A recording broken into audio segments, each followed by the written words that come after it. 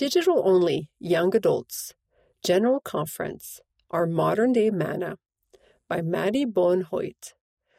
Through modern-day prophets and apostles, God has given us a way to find the spiritual nourishment we seek.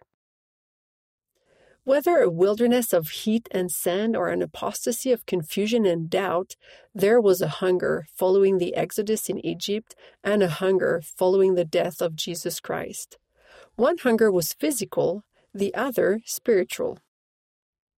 To satisfy the physical needs of his children, God sent manna. To those after the great apostasy, he sent a spiritual likeness of this sustenance, the word of God given through a living prophet to lead us to the manna, Jesus Christ. Just as the Israelites were taught to expect physical manna, we can expect spiritual manna today. Our spiritual manna from God. While the Israelites wandered in a wilderness, those during the great apostasy wandered from sea to sea and from the north even to the east to seek the word of the Lord and did not find it. This wandering eventually led to Jesus Christ restoring his gospel through the prophet Joseph Smith. Just as the Lord revealed where the people of Israel would find their physical manna, he has also revealed to us where we can find true spiritual nourishment from the scriptures and the words of our modern-day prophets, who teach us of the true manna, Jesus Christ, the bread of life, and his restored gospel and truth.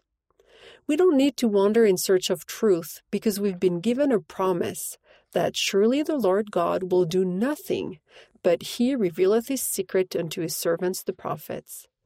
President Russell M. Nelson taught, "It is much more exhausting to seek happiness where you can never find it."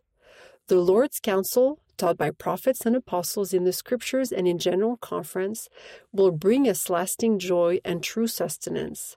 Just as the children of Israel would have been exhausted and disappointed trying to find food to stay alive, we too will be exhausted and disappointed if we run to other sources in search of truth. Finding manna through obedience. Just as the Israelites had to obey God to be physically fed, we need to follow him to be spiritually fed.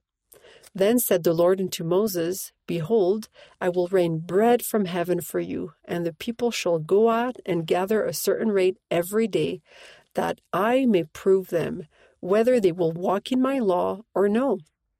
The Lord used manna as an opportunity to discover whether the Israelites would be obedient to all his commandments.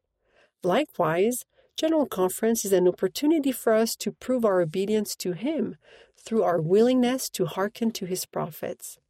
And just like the Israelites could not pick and choose what to obey and what to ignore and still expect promised blessings, neither can we. The people of Israel learned quickly that the manna would sustain them if they gathered it according to God's instructions. It had to be gathered daily. We too learn that listening to God's chosen servants will spiritually sustain us as we heed what is taught.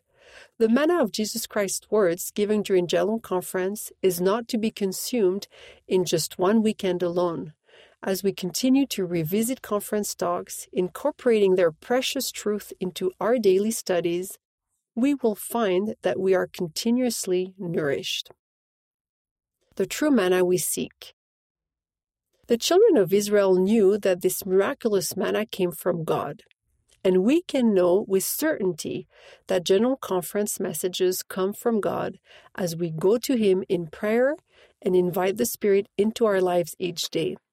As Manna taught, by the power of the Holy Ghost ye may know the truth of all things.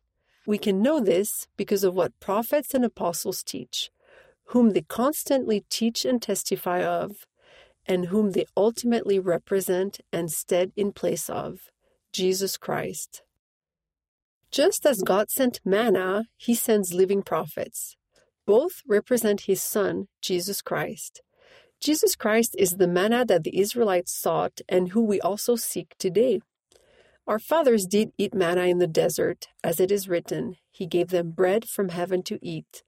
Then Jesus said unto them, Verily, verily, I say unto you, Moses gave you not that bread from heaven, but my Father giveth you the true bread from heaven. For the bread of God is he which cometh down from heaven, and giveth life unto the world. Then said they unto him, Lord, evermore give us this bread. And Jesus said unto them, I am the bread of life. He that cometh to me shall never hunger. Prophets help us to partake of the bread of life, to partake of our Savior Jesus Christ and his restored gospel. As we consistently listen to and heed their teachings, we will be spiritually fed, filled, and strengthened.